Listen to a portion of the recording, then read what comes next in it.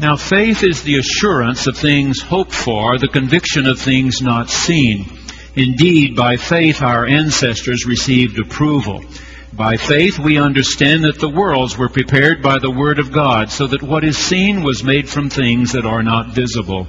By faith Abraham obeyed when he was called to set out for a place that he was to receive as an inheritance, and he set out, not knowing where he was going.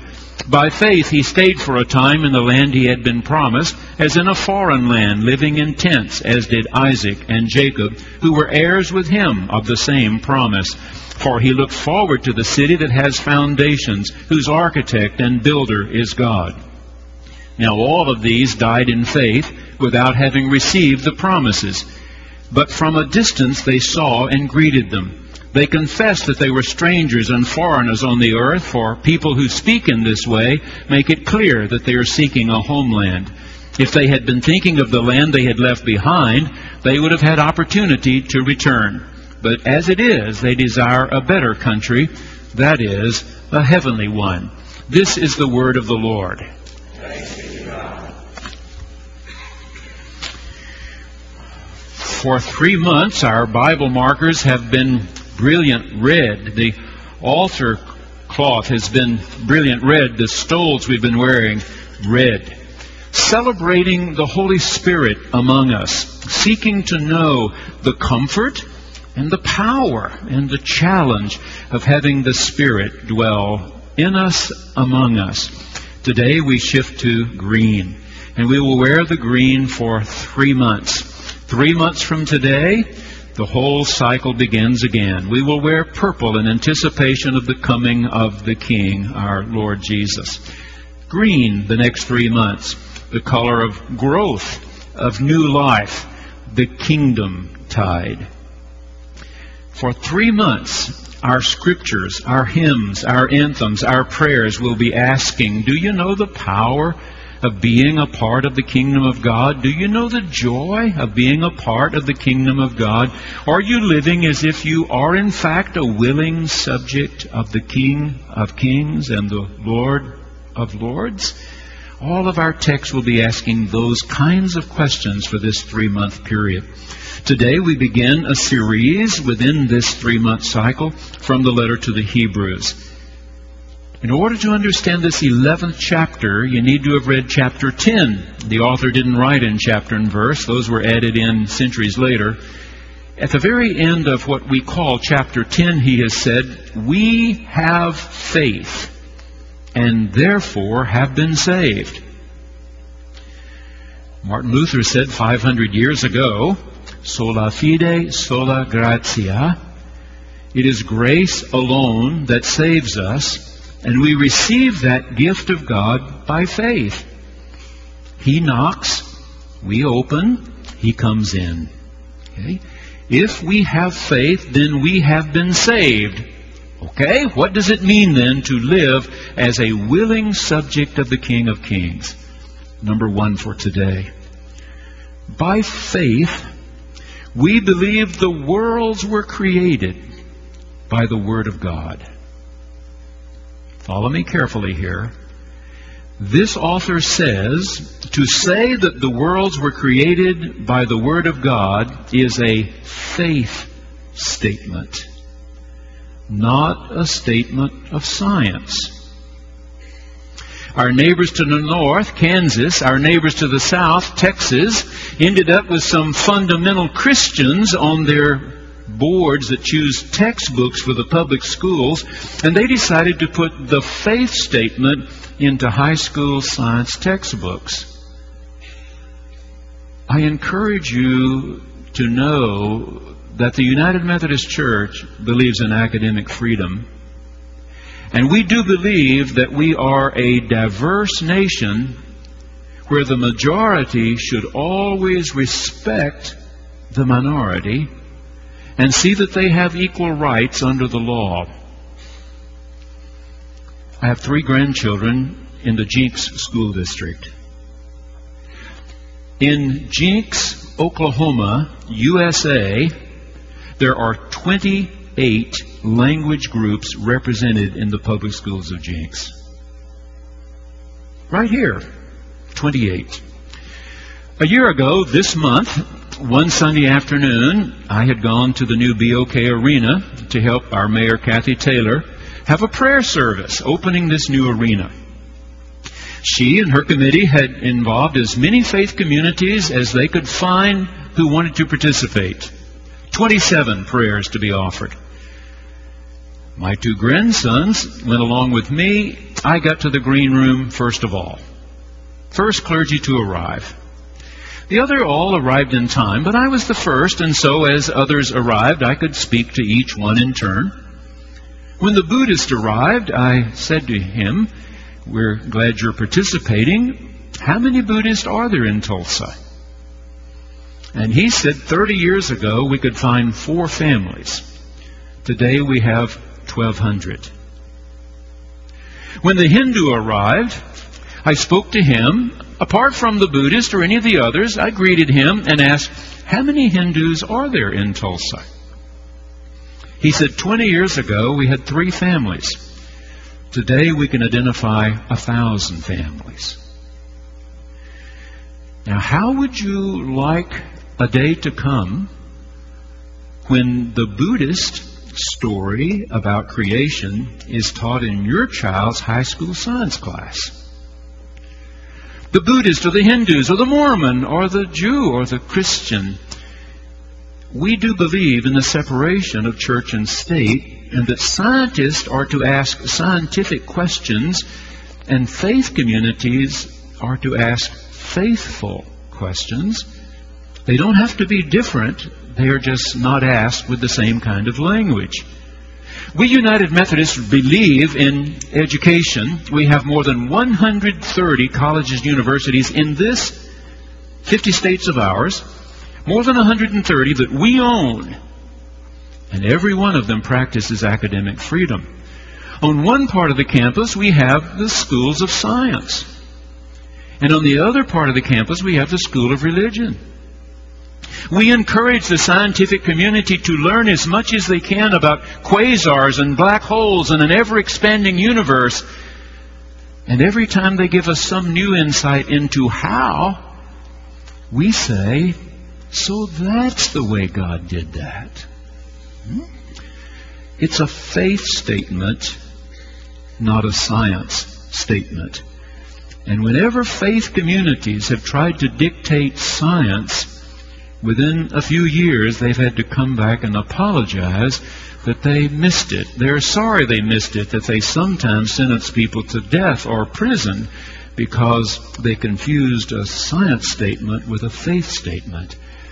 So it's a good time for you and me to remember, okay, this is a big country we live in. It's a wonderful country.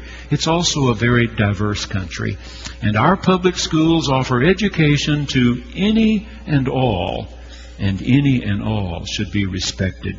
Science questions in science class, faith questions, theological questions in faith communities and in our homes.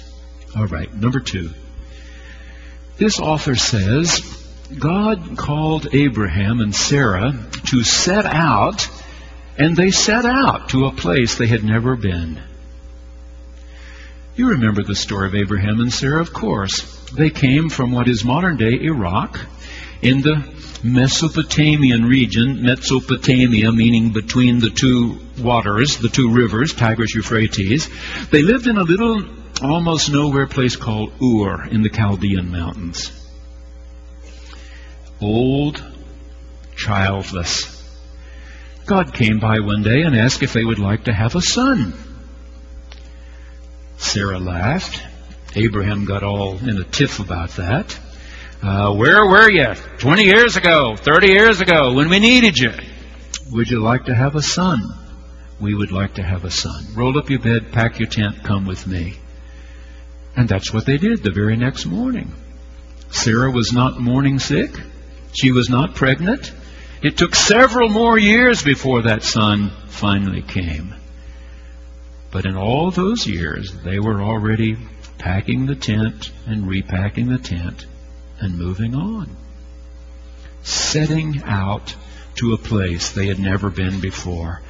All of us, every day of our lives, go to places we haven't been before, having experiences we haven't had before. January 15th,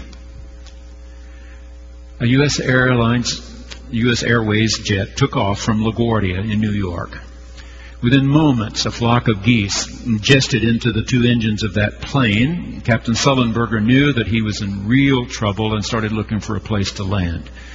He discovered that both engines were really dead. He could not get back to LaGuardia. He couldn't even get to Teterboro in New Jersey. The biggest open space he saw was the Hudson River.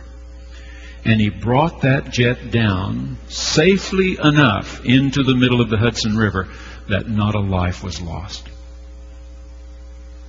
2 weeks ago yesterday, a helicopter took off over that same Hudson River.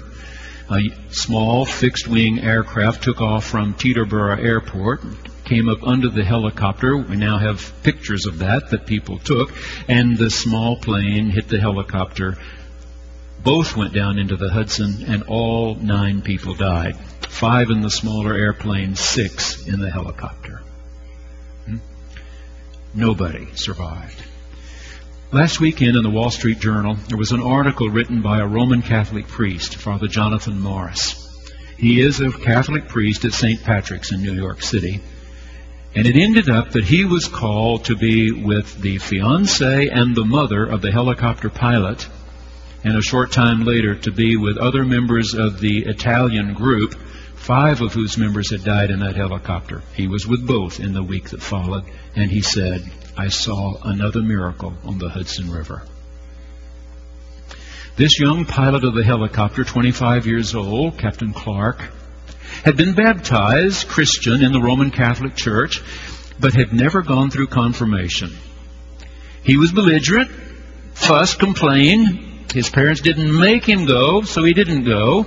And every year one passes that age of about 12 or 13, it gets more and more difficult to make that faith commitment. And Captain Clark had not until a few months ago. He sought out the priest and asked what would be necessary for him to be confirmed. He was told about lessons he would need to attend, things he would need to read, questions he would be asked to answer.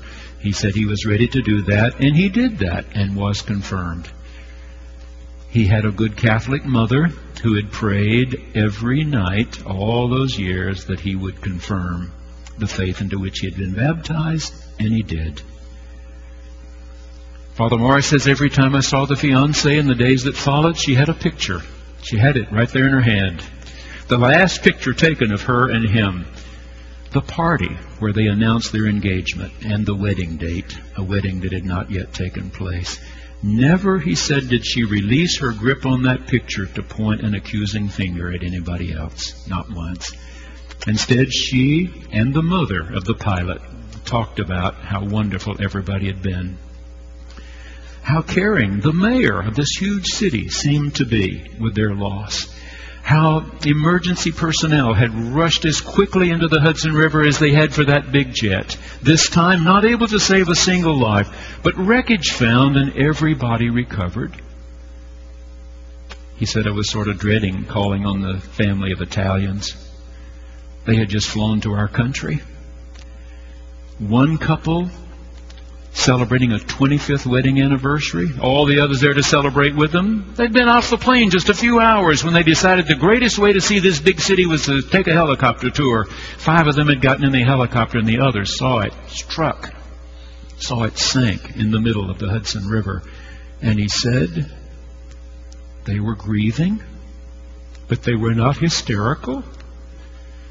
And in the days that followed, they talked about how kind the mayor was, how these emergency personnel had rushed into that river within seconds, it seemed, after the crash, how the wreckage was located, all the bodies recovered, how traffic in New York City stopped on Madison Avenue for 5 black funeral coaches to have a service here before they were placed on a plane and flown home to Italy.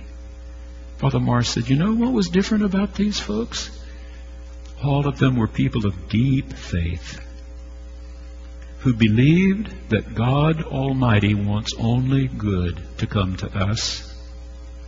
And if terrible things are happening, God is grieving with us and sending others to help us get through the darkest days of our lives. We set out going to countries we've never been before. Third, they stayed. That's what the author says. They stayed living in tents. And Isaac and Jacob followed them. Our last trip to Israel, we'd had a really hot day down in the Jordan River Valley, Jericho, about 110 degrees. Finally, late in the afternoon, we got on this wonderful air-conditioned bus and started that climbing drive back up the hills into Jerusalem. Suddenly, our woman guide said to the bus driver, "Pull over here, pull over." He pulled over beside this beautiful new highway, and she suddenly announced over the little mic system, "How many of you would like to meet Abraham and Sarah?" And we all looked out the window, and there was a black tent in this 110-degree weather with a few people huddled underneath it, goats grazing around it. And she said, "Come on, Abraham and Sarah will make you a hot cup of tea." And she got off the bus. About a third of our group got off. 2/3 opted to do without tea, stay with the air conditioning. But the third who went discovered what she was trying to say. These are my people. They've lived in tents all these hundreds and hundreds of years. They move where they can find water. They move where they can find grass. They know this is not a city that lasts forever. They are aliens. They are moving from place to place. They stayed living in tents, the author says. Our Rotary Club, the Rotary Club of Tulsa, 3 times has had Jerry Lewis's son come speak to us. Yes, that Jerry Lewis, the comedian Jerry Lewis. But he doesn't come and talk about muscular dystrophy, which is about to happen again on Labor Day weekend, of course. All that conversation and all the fundraising. No, the son is identified and working for a group called the Wheelchair Foundation. He didn't begin this foundation, but now he's thrown his heart and soul into it. No, it was begun by a fellow named Bering out in California. He owned one of the big professional teams, made a lot of money. But he began in poverty. He was a little boy in the Great Depression in the 1930s. He's 81 years old now. But Kenneth Bering said that his father was fortunate to have a job, made 50 cents a day, like my dad when my dad and mother got married, and that his mother had a job that paid almost 50 cents a day, and that he, growing up in that Great Depression, resolved to spend his life being sure he would never be poor again. And he said, "I did that till I was 70. Working, grubbing for every dollar, trying to be sure I would never be poor again." And then one day he said he was in Vietnam. And he was invited into a home. And there in the corner of the room, on just a pile of rags for a bed, was a little girl. Maybe 2.5 years old. Crippled from birth. Unable to move except crawl a little bit around this little makeshift bed in the corner of a very poor home. And someone said to me, her life would change dramatically if she had a wheelchair. They have no money. If she had a wheelchair. Kenneth Bering came home and decided they had to design a wheelchair that could be used in third world countries where there are no sidewalks, where there are no paved streets, where there are mud holes and bog holes and blowing dirt and so on. A wheelchair that would really stand up, where all the bearings were properly sealed so that dust couldn't get in and so on. Durable tires, easy to maintain, useful for long periods of time. He set out to try to get a wheelchair for every third world person who needed one. Once in Zimbabwe, he said, he met a man who had crawled 12 miles down a dusty road to get a wheelchair. 12 miles. Because the only mobility he'd had all of his life was to crawl wherever he wanted to go. He said the next time he was in Zimbabwe, this fellow turned the wheels of his wheelchair 12 miles to tell him again how much he appreciated his chair and what great care he was taking of his chair. Well, they began in the year 2000. Haven't had quite 9 years yet. They've now put 766,000 people in wheelchairs. If you divide that out, it comes out to 233 wheelchairs every day for 9 years. And Mr. Bering says, these last 9 years of my life have been better than the first 72. Because I discovered that the purpose for our being here is to make life better for somebody who has less. Number 4. They all died in faith without having received the promise.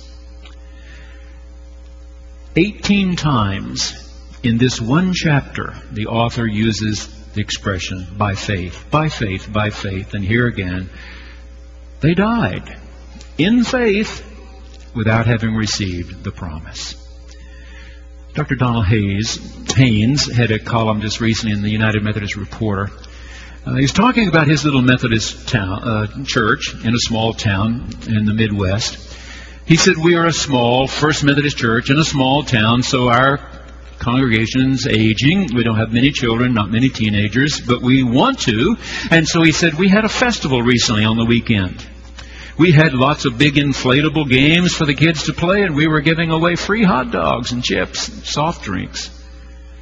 One of the women in our church, he said, suddenly came over to me, showed me a little card and said, can you believe this? A very conservative Christian group down the street from our church was working our crowd, asking them, are you saved? And here were the 4 big questions. All begins with your saying, I am a sinner. And if you give the right answers, then they pronounce, you are saved. This woman was irate. She was about ready to go clean the clock of as many of these as she could catch. And Dr. Haynes said, wait a second. Even if we don't agree with the method, even if we don't agree with the theology, we have to admire their tenacity. But we have a better way, he said. We don't begin with Paul's letter to the Romans, all have sinned and fallen short of the glory of God. We begin with Genesis. And God created human beings in His own image, breathed into them His own breath, and said, I've done a really good thing. I've done a really good thing. And we believe when God looks at any one of us, His first thought is not, well, there's another sinner. Instead, there's one of my daughters, one of my sons who's going to need help getting home. Who's going to need help getting home. And then he mentioned the story of the prodigal son and reminded the congregation that Dr. Thielicke, a great German preacher of the last century, was right when he said this story should never have been called the story of the prodigal son. It should have been called the story of the waiting father. The waiting father.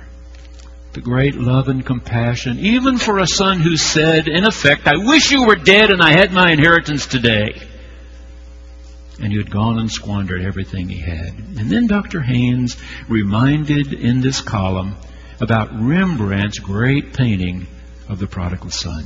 Gail and I have seen that, Jason too. It hangs in the Hermitage in St. Petersburg, Russia. Yeah, it's a magnificent work. Rembrandt was born in 1606 in Leiden. He was 62 years old.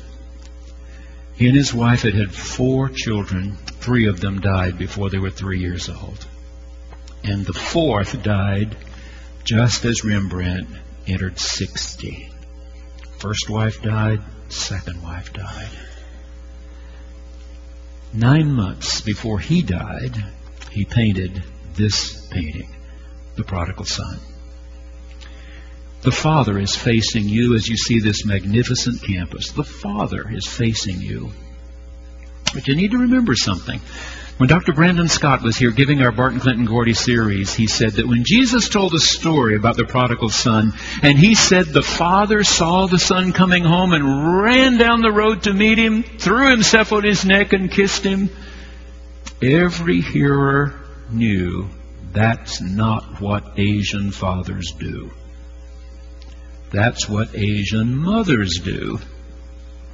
Mothers run down the road. Mothers throw themselves on a wayward child's neck and kiss them.